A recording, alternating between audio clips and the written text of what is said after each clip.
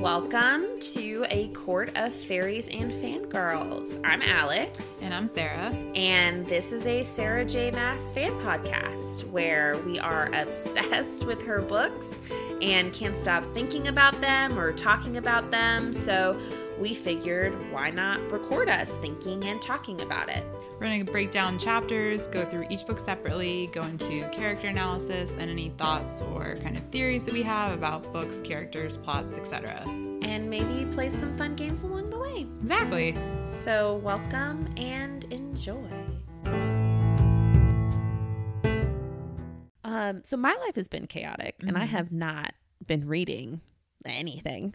That's not true. I've been reading. It's just been very slowly. So I haven't been finishing anything. And I'm trying to read like 3 things at once, which is what you do when you have no time. Yes. You know, just like 100%. leave a lot of things uncompleted. So that's where I'm at. How are you, Sarah? Are you reading anything good right now? But yes, I am. I actually started reading an arc that we got. Ooh, which one? It's called The Abandoned Realm. And I totally forgot what it was about because I read the back of books all the time and then never remember. And then I never reread the back before I start the book itself. I do that same thing where it's like, I'll read it as I'm getting it. Yep.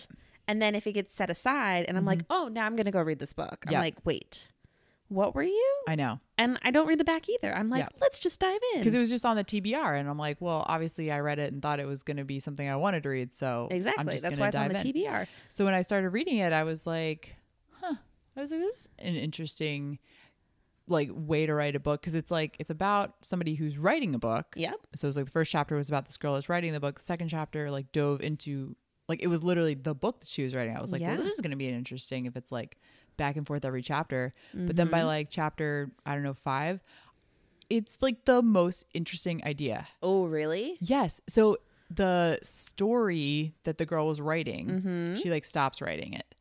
And the character like falls into the forgotten realm. And the realm is all of these characters that have been quote unquote like killed off by their authors, or like the authors quit writing the stories. Oh my gosh. So it's all these characters that are like their book is unfinished. And I was like, this is like the most legit idea ever. That's such a good idea. I was enthralled. I was like, did I read this on the back? Like, I don't even remember if this is on the back of the book, but I was like, this is such a cool idea. So I'm only like 5 chapters in, but I'm like really interested to see how this like all plays out. Yeah, that's awesome. That is one of the books that I just started. One of the like 3 books I'm currently reading. I've only read the first chapter of it though. Yeah. And that's so intriguing. Yeah. So it sucked me in. I was like, oh, I was not expecting this. So I'm like kind of excited about this. But yeah, it's called The Abandoned Realm by Brittany Hansen. So thank you, Brittany, for sending this. It should be out by the time this episode airs. So you can all go read it. That sounds really cool. Okay. Updates to come from us on that. Yes. I love that. Speaking real quick of bad book practices, in our Discord, 2 things popped up in my mind, but the first one, someone mentioned like they know someone who like will read the first and like last page of a book to see if it's worth it. No. Here's the thing. I am so guilty of that. You do that? No. How can you? It's called anxiety, Sarah. I like, because I know it's shameful. I hide it. I keep it to myself. Yeah. But just knowing another person out there does it, it gave me the bravery to come forward and admit this bad practice of mine. I don't do it all the time. But like Deathly Hallows is a great example of I'm just going to read the last page. Oh, major question then. Did you do it for CC2? I'm trying to remember. I think I did. I think I... No, because... Okay, wait, no. Here's the thing. I did, however, the end of CC2... Oh, there's like the epilogue. Is the epilogue. Okay. So that was why... Not spoiling, but just like, we know the end of every SJM book is crazy. Yes. So it was the epilogue. So the thing you're concerned about me having read early... Was not what happened. Okay. It was... Because that would have been... You would have just destroyed the whole book for yourself. I would have. Which, here's the thing, anxiety. Yes. Okay. So And I don't like read the whole last chapter or even necessarily the whole last page, but I will, like Deathly Hallows as an example. I remember opening it, looking at it and seeing all was well. And I was like, okay. All will be well. All will be well. It's fine. And like, that was enough for me. Yeah. Like I didn't read that whole epilogue from Deathly Hallows. It was just, all is well. All is well. Okay. And so I will do that. That's which so is funny. Shameful, but it's fine. It's fine. I can't help it. But again, I don't do it every time. But books where either there's been like a lot of hype or there's like higher anxiety, like Happy Place, Emily Henry, I totally did it. Like that's another one where it's like, I want to know. Yeah. Just like an inkling. I just need an inkling of where we're going. Just an inkling. That's too funny. Or sometimes if I'm mid-book and I have high anxiety in the book, No! I will go to the last page and do what I just did if I didn't do it in the first place. Terrible book etiquette. It's horrible, but like... Okay, what's the second one? Now I'm really curious. Oh, well, so this is not bad book etiquette, but this is a cool book thing that happened on the Discord that someone shared. And I was like, this is such a good idea. I'm trying to remember what she called it. It was, hold on a sec. While you're doing that, I'll do a little plug. If you haven't joined our Patreon to be part of our Discord family, you should sign up because we talk and it's awesome and you can be a member. Yeah, we love getting to know you. This is so much fun for us. Right. So, and hopefully vice versa. I'm not going to speak for you, but I would assume. I like to dream that that's the reason why you're there. But no, okay. So one of our listeners does she's doing an around the world book club with her friends. Okay. So she has a friend between the three of them. One's in the US, one's in Brazil, and one's in Europe. And they're each getting a book. And they're reading and they're tabbing the book or making notes in the book. And then they're mailing the book to someone. It's like Sisterhood of the Traveling Pants, but with books. So fun. So they each have a book and they're going to rotate between them and like each write in it and then it'll like end up back at the I love that. original person. That's such a good idea. That's so right? cool. I was like, oh, dang. I want to do this. I want to do this. Yes, that's so cool. So, I mean... It's just an idea. I might have to tab in a book, but I would do it I know. for this. I was thinking about it because, I mean, y'all have heard of Andy and Caitlin. They haven't been on the podcast in a while because they moved away. Yes. But this immediately came to my mind. I was like, can the four of us that would be so fun. come together and do something like this? But then I was like, how would Sarah handle this? And I was like, maybe it's like just writing notes in the margins. It doesn't have to be tabs. It could just be like something within the book. Yes, I can do it. Because if all of us are writing notes or all of us are tabbing, like it's gonna get too overwhelming. Right. Oh, so maybe we each take a role. One of us tabs. One of us is margins. One of us is like a highlighter. One of us is like random whatever else post-its at the end of each chapter. That's like reaction. Yes. Something. I don't know. Just an idea. But I thought it was such a good idea. That's really cool. So yeah, I wanted to share that in case anyone else has long distance friendships that they want to do something like that with. I love that. Also join the Discord. Yeah. Which you join the Discord by joining our Patreon membership. Right. Yes. For clarity. You can join the Discord for as low as $1 a month. Like it's just low table stakes. That's $12 a year to have such awesome conversation and connection. Yes. About your favorite books with your favorite people. Nothing better. There's nothing better. I shouldn't have to sell you on this. It's fine. So anyway, I thought that was really cool. And speaking of Patreon, our book club is this week. Yes. So for all of our fam members, they are part of an exclusive quarterly book club with us. Yes. And yeah, we're doing our book club this Sunday. So live chats. Yes. You get to tell us what you think about the book. We tell you what we thought. You get to hear from other folks. It's a lot of fun. So much fun. So if you want to join and read a book really quick, you can still sign up. That's true. Or sign up and then join next month's or next quarter's book club. So yeah, lots of fun things. But public reminder. Yes. Book club is this week. Yes. I'm so excited about it. So shall we dive in? Let's. Okay, so this episode we're calling Not Your Average Lunch Meeting. And we're doing chapters 14 through 14-17. Yes. Interesting bunch of chapters. Very much so. So, chapter 14 summary, Hunt gets a new partner and Therian comes calling. What'd you notice? I feel so bad for Naomi in this chapter. Oh my God. Like, getting paired up with Pollux is just straight miserable. That's rude. I feel so bad for her. But I'm very interested in Hunt's combo with Baxian and like what more is going to come from that. Yeah. It's weird. Baxian is a very interesting character to me right now. Yes, because it's like Pollux is obvious. Yes. Baxian's, he has like, his actions don't show that he's great. Right. But they also don't show that he's terrible. Right. But his personality seems chill.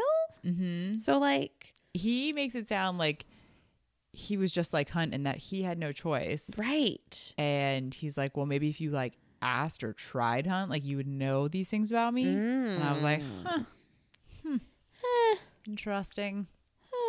Yeah, there's a quote. It says, "You were always a literal sort of bastard. Couldn't read between the lines." I was like, so Celestina sent like a text out essentially saying, "Partners, switcheroo." Yes. It's like a square dance where they're like, "Turn your partners and trade them." Boop. Naomi's with Pollux, Baxian and Hunt. Yeah. Fun new pairs. Mm-hmm. I'm just very surprised. Like, that Celestina did that, especially after coming in and being like, oh, like, you know, I love everyone and I want to fit in here and make everybody feel good. I was just kind of surprised that she would throw Naomi to the wolves, at least. I mean, you can't put him with Hunt. True. That's true. Yeah. And I guess she's like trying to make them like, them feel welcome. Right. So, and like, so they get the lay of the land and like everything like that. I like kind of get it. Yeah. It sucks for Naomi. Yes. I thought it was really interesting. Like Baxian's talking to Hunt and he tells him that he's surprised that Hunt hasn't like died from boredom, like being like what he's doing now, to which Hunt responds like that he craves a normal life. And it's just like, it's so interesting to see like how Hunt's like evolved over the past year. Like I know he always wanted like the war to end and all these things, but it's like now that he's got this thing with Bryce, like he just wants a normal life. Like he's super happy like about that. And it's like, you know, Baxian points to the scar on his neck and says like the male who gave me this would be horrified. And Hunt says the male that gave you that always wanted peace. And he says, didn't seem like that when your lightning filleted me. And Hunt says, you handed that rebel family to Sandriel without second thought. I'd say you had it coming. And Baxian says, you were always a literal sort of bastard, couldn't read between the lines. And Hunt says, what the fuck does that mean? He says, I might not have been a slave as you were, but I had as little choice in serving Sandriel as you did. Only I didn't make my displeasure known. I'm like, that's so Sounds like he played the game. Right. And Hunt says, bullshit. You served her gladly. You don't get to rewrite your history now that you're here. And Baxian says, you never asked me why I was in her triari, you know, not once in all those decades. You're like that with everyone at the surface level. Burn. I'm just like, that's such an interesting perspective of Hunt that I never really had before. I think he was just always so caught up in his own world. Yeah. But it's like Baxian says that. And I'm like, I kind of totally understand what Baxian's saying. Yeah. I was like, Hunt was so like wrapped up in like, you know, his like feelings for Shahar and like this war that he was fighting and like everyone was doing wrong except him. Yep. And I'm like, I see that. Like, I hate that. I hate that I have like that version of Hunt now, like in my head. Yeah. Of like surface level. But yeah, only caring about yourself. Like even with like Isaiah and Naomi, it's like never going out with them. Yep. Always prioritizing himself first. Yeah. It's just interesting. So I'm like, well, was Baxian a bad guy or do you just have this skewed perception of him? Yeah, I don't know. We'll find out. Because they're partners. Yes. So I'm hoping we get a lot more dialogue between the two of them. Yes. Also, some interesting other tidbits about the rest of Shahar's triari. Apparently the Pollux and the Hind are kind of a thing. Yeah. But like not officially, but like basically, which is interesting. Yep. And the Hind and the Harpy are with Ephraim, who's the other new archangel. Right. So Pollux is sad that his lover has been separated. Well, I don't know if he's necessarily sad that he's missing his lover, because it said he just likes to have control over his belongings. And it's like... And how about sad in like a toxic male kind of way? Yes, 100%. And it's interesting because like Baxian keeps referring to the hind as Lydia. Yeah. Like nobody else calls her that. No. Like, and it's just odd. And it's like Hunt also thought that like Baxian and the Harpy were a pair, but apparently that's not a thing either.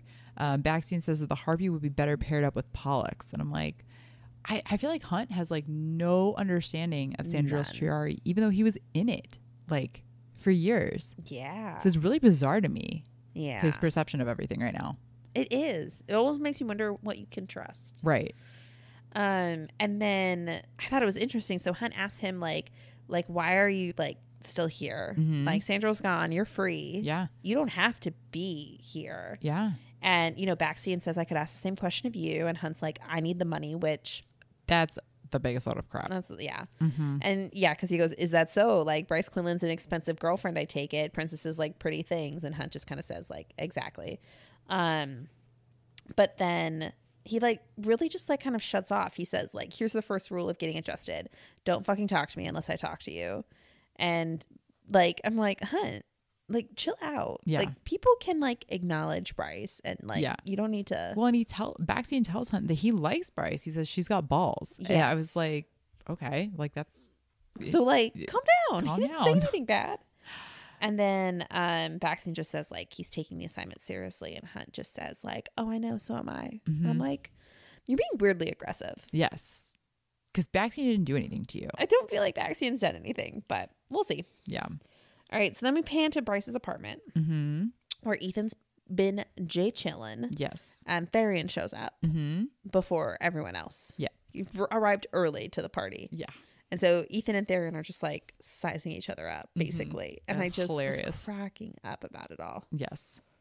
But, you know, I thought it was really smart. Like, Ethan's like checking Therian's phone to like make sure that like Bryce is okay with him being There's in there. no trust. No trust at all. But Therian and Bryce's flirting is like amazing when he's like reading the text. Funny. I was dying. It's so good. So funny. So he comes in because he, you know, is cleared by Ethan. And then Therian kind of starts asking him about Danica since he didn't say much the other night. Right. And he tells him that, you know, the only thing he can think of that would like be worthy of a response was that she was a history major and she once told me that she was doing research on something that would likely land her in a heap of trouble. But when I asked her later what she'd gotten on the paper, she said she'd changed subjects. I always thought it was weird. And Therian says, why? And he says, because Danica was relentless. If she was interested in something, she didn't stop. I didn't really believe that she'd have changed the subject of the paper without good reason. And Therian says, you think a college student found something top secret that led her to Ophion? And he says, Danica wasn't ever only a college student. I was like, I mean, I feel like that's like a very accurate response. Yeah. I could see something weird happening there. I mean, it's crazy to think that like a 20-year-old discovered like these top secret hidden agenda items kind of a thing. Right. Maybe she's just putting the pieces together. Yeah. Like, I get what Therian's saying. It's like, what 20-year-old's able to put this together when like people haven't been able to do it for how many years? Right. Like, why her? But then I see it from like Ethan like knows like Danica was that person that just like didn't let things go and was so powerful. Like, she was gonna be the next Prime. Yep. So I don't know. I don't know. It's interesting. Yeah. We do know that, right? Like, history is like a very sensitive topic with this because like so many of those library books are like were destroyed and are like just was trying to save them, right? Like all of that. You're like, what historically could have been found out? Right. All right. Chapter 15. Yes. Rune walks Bryce home where Adis is waiting for her. I said, mic drop. Mic drop. I said, what in the actual hell is going on here? But actually. Oh my gosh. Yeah. Okay. So Rune's walking Bryce home, which is very sweet. It is. Yes. What'd you notice? I love that she has a relationship with her brother now. Like, she called him to meet her outside so they could talk about you know, kind of everything that's going on. You know, and she just wants to talk about Danica. Yeah. Of course. I'm like, Danica. Freaking Danica. Danica. But she tells him that Danica was a bloodhound, and Rune is surprised, but like not surprised. And I thought it was interesting. Like, he thinks back to when he first met Danica, and he had like run into Bryce and her like at some random party, and instantly like Danica knew what they were to each other without having said anything. Yeah, they just like, she knew that they were siblings and nobody else knew. So he knew something, but like, I don't know. I don't know if a bloodhound is like a thing that's ever like really mentioned normally for people. So like, I don't know if that's even like a commonly known power. Well, again, I'm going to say this again. I think Danica comes across as very intuitive. Yes. So like, maybe someone guessed that she maybe just put or maybe Rune guessed that she just kind of put the pieces together. Yeah. You know? So they talk about like Sophie knowing Danica and all of that. And, you know, is it dangerous for her to like start thinking about a meal and everything there and like trying to help this kid? And Bryce is just kind of like really like flippant about it. She's like talking about the Assyrians, saying that they could have killed her this spring, but they didn't. So she doesn't think they will now. And I think Rune has a really good point. He says, if they want you alive, I'd start wondering why that is. You have the horn in your back. That's no small thing. And then he keeps it going on to say, you're a power player now, Bryce, whether you like it or not. And trust me, I get it. It sucks to want to be normal, but to have all this other shit that keeps you from being that way. But you're starborn and you have the horn and you have a lot of power thanks to the drop. The Bryce before this spring might have searched for a meal with few repercussions, but the Bryce who exists now, any move you make will be politicized, analyzed, viewed as an act of aggression or rebellion or outright war, no matter what you say. And I was like, oh. Reality check. Yeah. But she needs it. You know what? We all need a big brother who's going to give us that reality check. Yeah. But surprisingly, she says, I know. Yeah. I was very surprised. I was like, you actually acknowledge the fact that your life has changed? They're growing. The relationship is getting better. I know. Like, I know it sucks, but like, it is what it is. It is what it is. So they get back to the apartment, and Bryce opens the door and sees like Ethan and Therian relaxing on the couch, eating pizza and scratching a white cat. Yeah. When they said cat for a second, I was just like, that's a weird way to refer to Syrinx. That's what I was thinking too. Okay. So, but this cat is not Syrinx. No, it wasn't just like a weird Syrinx reference. Right. We like flash back to CC1 where what else was a white cat? Oh, only Adis, the Prince of Hell. The Prince of Hell. And their reactions are so funny. Ethan's just like, your cat's a sweetheart. And they're just like petting him. And like Rune and Hunt are like, because Hunt jumps in too, like at almost this exact same moment, right? Yeah. They're both like, what? Yeah. And they're like battle mode, like sensing something's wrong. Yeah. And Bryce just goes, that's not a cat. Cracks me up. This whole scene just like blew my mind. I was like, yes. What is happening? What's happening? Well, just the fact, first off, that they're petting this cat that is actually Prince of Hell was cracking me up. So funny. And it's like, as soon as she's like, not a cat, they like jump up and like go for their weapons. And, you know, like Hunt's barging through the door with like his lightning power blazing. Right. And it says, oh, calm yourself, the Prince of the Chasm said. And I was like, I'm dying. That's so funny. And he's standing on the coffee table because he's a cat. Yeah. He's still in cat form. And it said, he's got little fangs. It said, Hunt hardly breathed as the cat trotted up to her and wended between her legs, brushing against her shins. Hello, princess. Hunt's blood chilled. The demon prince purred the words with such intent, such delight, like he had some sort of claim on her. Hunt's lightning flared. And I am cracking up. They're so funny. Yes. I'm like, are you really jealous? Like, of a cat? Of a cat / Prince of Hell? Like, do you really, you think Bryce is going for this guy? Calm down. Sure. But Ada says to her, why don't you know how to use your powers yet? And she says, I can use them. And he goes, party tricks. I meant your real powers, your heritage. And you're like, more powers? And I'm like, what does her heritage have to do with it? She's half fae. Like, yeah. I don't know. Question.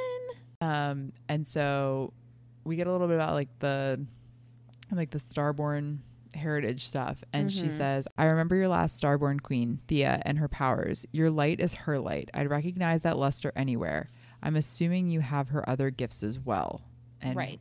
Like, what are these other gifts? Right. Well, and the fact that her light is Bryce's light, like what does her light look like versus other light? And then Rune asks, you knew the last Starborn queen? It says, Adis's eyes now flared with a strange sort of rage as he looked upon the Fae Prince. I did, and I knew the sniveling prince whose light you bear. Interesting. I think it's interesting that the light, like, is different for each Starborn. And, like, passed on in that way. And the fact that Adis is, like, ragefully looking at Rune. I'm like, he didn't do like anything him. to you. Apparently we don't like that dude, though. No. Yeah, and it's like Bryce didn't realize there was a difference between the starlight either, really. Like, she's like, I just thought, mine was brighter. But apparently they are different. And Adis tells them that Peleus was no true prince. And that's the one who, we thought banished all these people to hell. Right. Like, Prince Peleus is like a big deal. Yeah. But it says he was Thea's high general and appointed himself prince after he forcibly wed Helena. Thea was dead by that point. Peleus slew her and stole her blade when he'd finished. That sword belongs to Thea's female heir, not the male offspring who corrupted her line. Like, this is all just like mic drop, mic drop, like mic drop, bomb. Century-old, like, gossip. It's crazy. Let's see. Adis tells them that the war that went on 15,000 years ago, the war that Hun had fought in way back when, this is all the same war that's being fought now. And it is time to make a push. Okay, but here we go. You skipped over a line. It says, the same war you fought, Hunt Athalar, in a different form. What? That's weird. What other form could Hunt have taken? I don't know. That's very bizarre. Right? I don't trust that. I trust nothing. Nothing. Let's see. So then Ethan questions them, saying like hell's our enemy. Just like, Ethan's so out of the loop. Yeah. It like cracked me up when he was like, he's like, wait, we like hell? Yeah. What? But Adis kind of ignores him, and he asks like, who wrote the history? To which Therian says the Asteri, and then Therian realizes that the version of history they know is not correct. Yep. Ada says the Asteri fed their lies to your ancestors, made the scholars and philosophers write down their version of events under the penalty of death, erase the events from the record.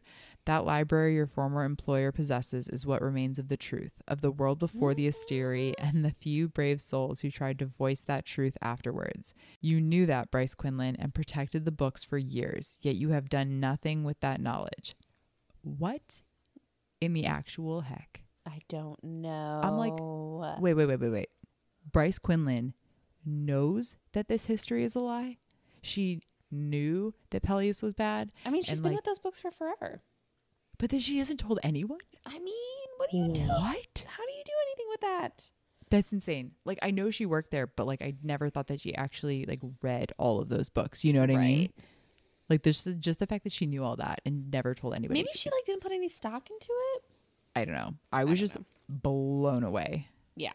And then Adis keeps going and goes, what was this world before the Asteri? And Therian says, ancient humans and their gods dwelled here. I've heard the ruins of their civilization are deep beneath the sea. And Adis says, and where did the Asteri come from? Where did the Fae or the shifters or the angels come from? And then Bryce kind of like cuts off the conversation. But like, those are very good questions. Those are great questions. Tell me more. Yes. Adis tells Bryce, he says, the war approaches its crescendo and your power isn't ready. And she says, how fucking cliche. Whatever my other powers are, I want nothing to do with them. Not if they somehow link me to you. The Asteri will consider that a serious threat. Rightly so. And he says, people died so you could have this power. People have been dying in this battle for 15,000 years so we could reach this point. Don't play the reluctant hero now. That is cliche. Dang. I'm like, yes, Adis. Burn. So good. So true. Yeah. It's wild. Yeah. Like, to think that like 15,000 years of history has been leading to this moment. Yeah. Like, no pressure. That's crazy. All right. So let's see. Oh, I thought this was crazy. Hun asks about Hell's Army and the attack last spring. And Adis's response like blew me away. He says, "Those armies have always been to help you, not to conquer. The attack was a mistake. The beasts that swept in were pets, animals. Micah opened the doors to their pens. They ran amok as they saw fit. Fortunately, you took control of the situation before our intervention was required. Hell's armies shall strike at your command, Bryce Quinlan." What? Excuse me? Also, you could have acted like a little faster, but like it's fine. I'm just blown away. Yeah, that's wild. The My jaw is like on the floor. Well, just the fact that like those creatures were pets and they weren't supposed to like that wasn't supposed to happen. Yeah, I don't know. And just like I don't know, the whole thing It's wild. is astounding to me. And the fact that the armies will strike at her command. And you're like, why her? Why are you going to strike at Bryce's command? Who is she to like Hell's armies? These are the questions. All the questions. This is literally all the questions. Yep. So then he's like, he's basically telling her like, you need to get in this game. Mm-hmm. Like, start getting involved. Like, help with this rebellion, basically. Yeah. And Bryce is kind of like, I don't even like know like where to start. Right. Like, I don't know any of the rebels. Mm-hmm. And Adis goes, that's not true. There's one right behind you. And it is Agent Silverbow, a.k.a. Cormac. What the freaking heck? A, Cormac's a spy. B, he's Agent Silverbow. I'm blown away. Yeah. All right. Chapter 16. Cormac, a.k.a. Agent Silverbow, has entered the chat. What? All the info that they have is shared amongst everybody. Yep. Like, I think Bryce makes a great proposal and I think it will be accepted tomorrow. But I'm also surprised at how much I like Cormac. Like, I'm 100% on board with him. I think Cormac's a 1. Yeah. Yeah. He's very principled. I very much like him. All right. So Cormac's casually here. Mm-hmm. And you're like, wait, how did you get here? Yes. And like Adis is also like just gone. Mm-hmm. And you're like, okay, bye. Crazy. Yeah. So neither Rune nor Cormac's dad knows that Cormac is an Ophion rebel. Yeah. And he tells them that they never will, Right. obviously. And, you know, he asks them how they know Sophie Renast, but Bryce pushes back and she's like asking, how do you know Sophie Renast? And Therian guesses, you know, Sophie was Cormac's girlfriend and seems like he was right. Mm-hmm. So Bryce asks, like, can we all just sit down and talk instead of doing this like weird standoff thing? Because they are all just like, everybody's on edge. And I just like how she's trying to like, she's like, I just want to talk. And it's just like weirdly awkward. Right. But they all sit down and Cormac's kind of just left in the middle of this room with everybody eyeing him. Right. And Bryce, you know, is nice. She like opens up a little bit. She basically saying like she didn't know Sophie. She just heard about her, you know, and now like Hell's trying to talk about it. So like I'm open. If you're open, let's chat. Yes.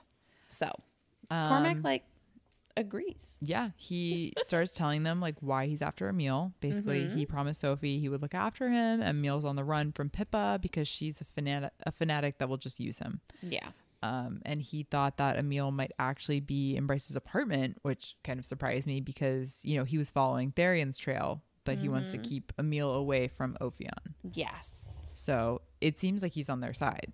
Right. And apparently he's like in the city for another reason, which you're like, what's that reason? But it just like so happened like, oh, if Emil's here, I can kind of get this as like a 2-for-1. Right. Situation. But Cormac just makes me so sad. Like obviously we knew he had a thing with Sophie. Right. When he was Agent Silverbow in the epilogue or the prologue. Right. And so he's talking about like, I promised her I'd look after Emil. I failed her in every way. I failed her. And it just feels so sad. It's so sad. Oh. But like Cormac tells them that Sophie had info that could be like war changing, but the Hind probably just killed her, you know, because she knew that like torture wouldn't work. Right. And that's when Therian drops that they didn't find Sophie's body. Yeah. And Cormac is just like filled with such like raw hope that she's alive, and it was so sweet. So sweet. Yeah. Yeah, that really just made me sad. But then we kind of switch gears and Cormac is asking about Danica. He says that she and Sophie knew each other and it is why he agreed to marry Bryce. Yeah. I was like, wait, what? What does Danica and Sophie have to do with you marrying Bryce? Yeah. How is this all connected? But basically he agreed to marry Bryce and Ophion needed him for a mission. Like he did all of that so that he could search for Emil because he's in love with Sophie. There's just like so many like steps. Because he had to get to the city.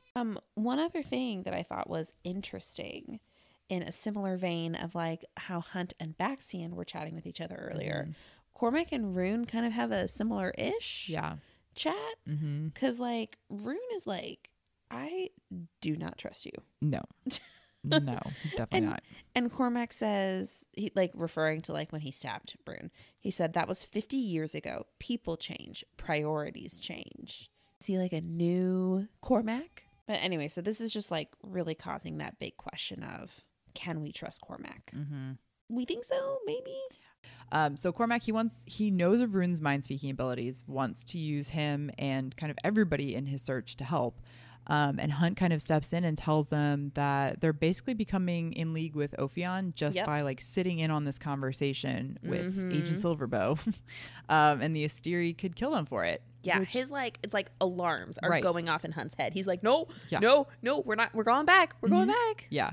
But I thought like it's kind of crazy because Cormac is shocked that they aren't willing to just jump in and help others. They're only interested in protecting themselves, which I agree. I'm on Cormac's page. Like he's, supposedly this super selfish person and he's out there risking his life. Yes. And then all of our, let's save everyone. They're like, oh no. Like, let's take care of ourselves. So it's really bizarre to see this. But like also you were just critiquing Bryce about being, like she was about to sacrifice her family and go after Emil and it didn't. So it's like I feel like it's this really hard like double-edged sword that they're all facing right now because it's like you do want to protect yourself, you want to protect your family, but you also want to do good. So it's like, how do you choose when to cross that line? Yeah. It's hard. It's super hard. No, I totally get like why they want to say no, but I totally get why Cormac thinks they should say yes. Yeah, like I see both sides. I don't think either side is wrong. No, but it's a hard decision. It's a hard decision. Yeah. And I thought it was sweet. So Hunt's talking about how he's like he's learned the hard way, and he says I'd prefer to protect my friends from learning that lesson, which I was like, oh, I get it. Like Hunt's been in the thick of it. Like he was in the Asteri prison. He knows the punishment. Like part of me is like, ooh, Cormac, like you're a spy, but like you haven't dealt with what Hunt dealt with. Right. Like you don't know this trauma. Like you don't. Right. So to me, it's almost like he's like the pretty boy prince who's like playing spy, and it's like until you've been in the thick of it, like you don't tell me like what I should and should not be doing. That's kind of the vibe I was getting from Hunt, and I'm on Hunt's side of this. But there was a really sweet remark where Rune said, or thought, he said, it shouldn't have meant something to Rune for Athalar to consider him a friend, but it did. And I just want to like flash back to like last book when these two were not friends. No, they hated each other. And look where we are now. I know. Full circle. Yay, friends. But I'm like, I think Cormac is being really insensitive to Hunt. But like, again, Cormac has a cause, and the love of his life, Sophie, has been lost. Like, I get why he's fired up. Yep. But, well, it's just a lot. I know. These things are war, spies, all of it. It's wild. It's all high stakes. It's so high stakes. Everything is high stakes. Okay. And so Bryce, I think, decides to kind of take that first step of trusting Cormac by telling him that the cat was Adis. Which is like obviously shocking to him. Yep. And she kind of decides to make a deal with him. She wants Cormac to teach her about her powers and to end the engagement. And in exchange, she and everybody else is going to team up with Therian to help Emil, or to help find Emil. Yep. So, but I was also like, that's kind of bold, Bryce, that you're making the assumption that everyone's on board with this decision of yours. She's really like leaning into that role of princess to just like taking control of this moment. Yeah. But Cormac agrees. And he says, but the engagement will only be broken once my work here for Ophion is done, or Ophion or whatever. I need the reason to be in Valbara. And Bryce agrees. She says, we do need the cover to be seen together. Otherwise, anyone who knows what a piece of shit you are would wonder why the hell I would stop or stoop to hang with you. It'd be suspicious. And it's just, her sass is so funny. But, like, it's a good thought. So they're essentially going to have this, like, fake engagement. Correct. For a little bit. Mm-hmm. And then they kind of say that they need some time to process all of the information he's just dropped for obvious reasons. It's a lot. And then they're going to get back with him tomorrow. Right. And Cormac's like, I require your blood oath not to say a word of this. And it's like, whoa. You calm down. You're in my house. So excuse you. Yeah. Because I get it. Like, his life is literally in their hands. They have all the information they need for him to be disposed of, basically. Right. So I get that. Yeah. But, like, they're like, heck no, we're not. Cormac says, if I can trust cowards who like painting their nails while the rest of the world suffers, then you can trust me. And it's like, damn. Somebody thinks very highly of Bryce. Like, good Lord. But Cormac pushes Rune to meet him at the bar later today so they can discuss his proposal, whatever that's going to be. And he threatens to basically share Rune's mind-speaking abilities if he doesn't come. And I'm like, dude. I mean, I get it, because Rune obviously wouldn't come if there was no threat against him. So. But here's the thing. Again, I am not Rune. But if it was me, I'm like, you want me to work with you? The first step is don't fucking threaten me. Yes. I would immediately be like, fuck you. Yeah. No. We can talk a different day. Goodbye. Yeah. Like, I'll see you tomorrow. I would be no. Yeah. But that's me personally. Yes. Whatever. A little Taurus in you. That's the Taurus in me. I have a shirt that my friend Erin got me, and it's a Taurus shirt and has a bull on it, and it says "Mess with the bull, get the horns," and I feel that firmly. Yes. Anyway, okay. So I thought this was kind of sweet. So Cormac says, beyond Sophie, beyond Emil, this world could be so much more. This world could be free. I don't understand why you wouldn't want that. And Hunt says, hard to enjoy being free if you're dead. And Cormac says, I can think of no better reason to yield my life. And it's very honorable. Like, I can tell, like, he is a honorable dude. Yes. Who maybe just needs a few classes in, I don't know, kindness or social graces. Yeah. But that's definitely a mic drop as you're walking out the door. It makes me think that he's an Enneagram 1. I thought the same thing. Based on that, 'cause like before I was like, I don't really know what he is. But when he said that, I was like, huh. He's a 1. He's a 1. He's a 1. For sure. He's a 1. He's a Gryffindor. Yeah. My kind of guy. Sarah in male form. Yes. No. You are much more graceful than he is. Thank you. Anywho, okay, chapter 17, last chapter. Yep.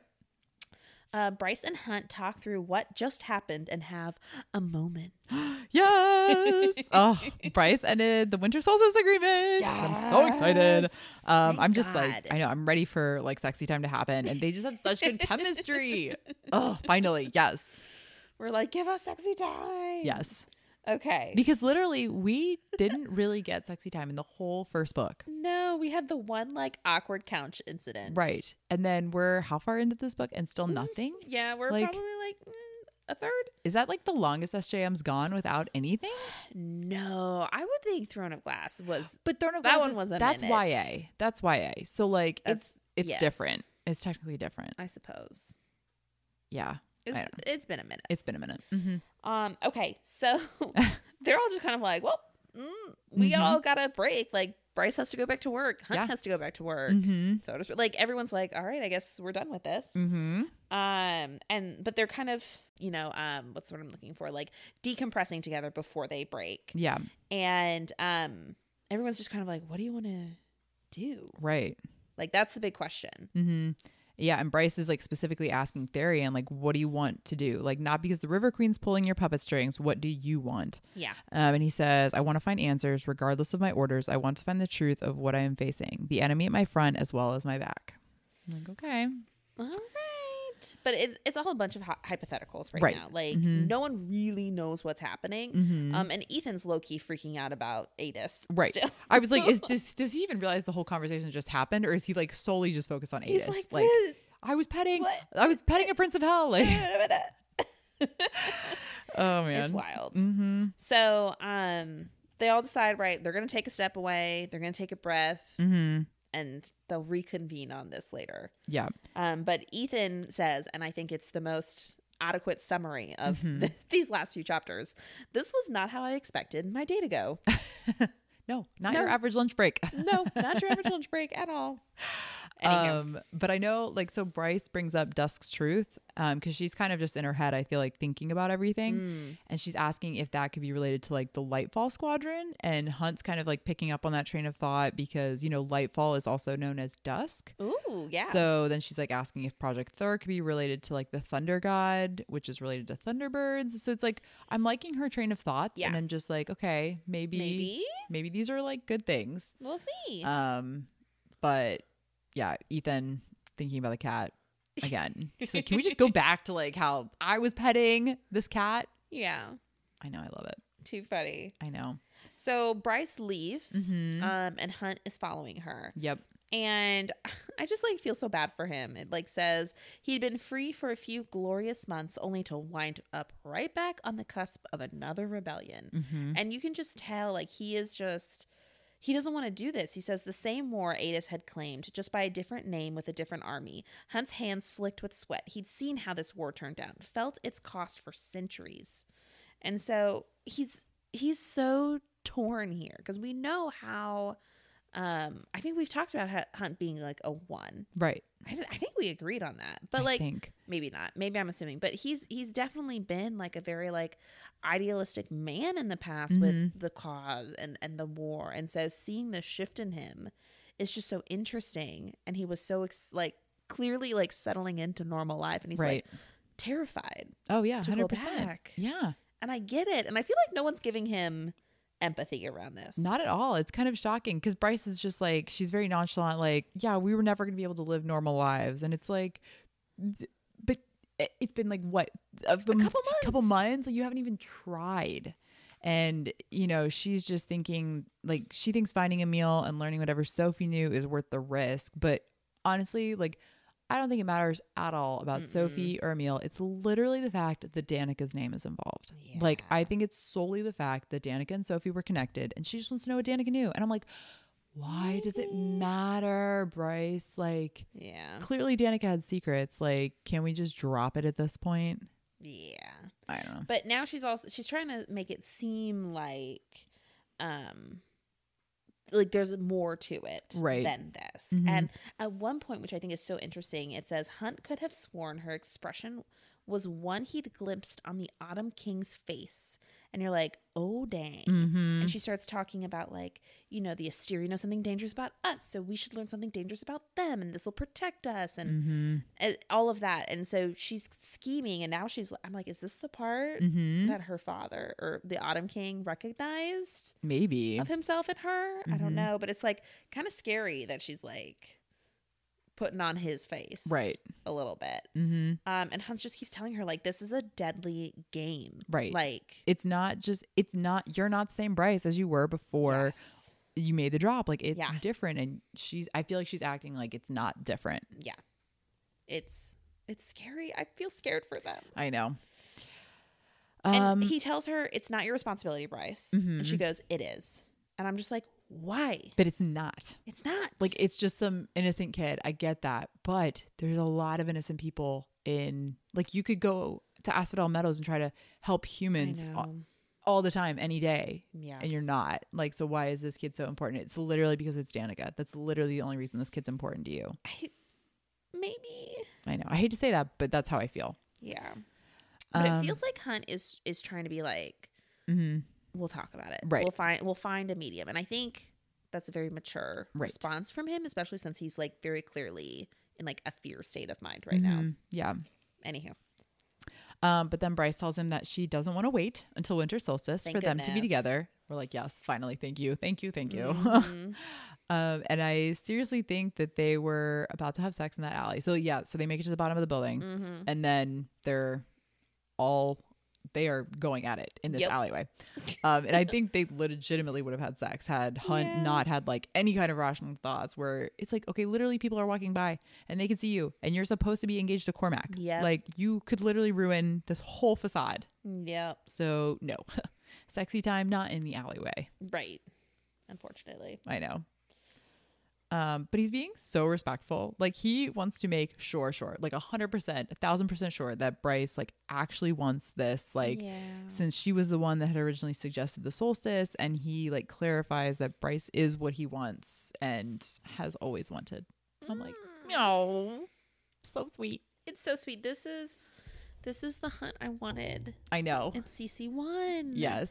So like, is he like fully redeeming himself for me? Yeah. I think we're getting weirdly close. Definitely getting there around, because I think I was like going into like this book like still angry with him, like from my residual past reads also, and now I'm like, which I think is so fun when we like read these and we analyze them a bit more deeply. I'm like, that's really not that bad. He's not that bad. I know. I was like, I know he had that. I know we really bashed him when we did the CC1, but I was like, I know he did the whole betrayal thing on the boat, but like, was that the only reason I really didn't like him? I don't know. Maybe right now more. I'm starting to like get one back over a little bit. Maybe he'll piss me off more in this book. Maybe. But I'm like, oh, Hunt, you're not that bad. I know. Anywho, okay, that's the end. Yep. Of our section. Oh, anything else? Well, just that Bryce says that he's what she wants to. So so sweet. I know. Okay, so that's all for this week. Next week we're doing chapters 18 through 21. Yeah. We'll talk next week. Bye. Bye. Thank you so much for listening to A Court of Fairies and Fangirls, a Sarah J. Maas fan podcast. Please rate, review, and subscribe, and let us know what you think.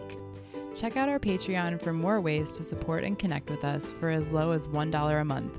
You can also find us on Instagram at @Fairies and Fangirls. Jump in on the conversation, and we look forward to chatting with you more next week. Bye. Bye.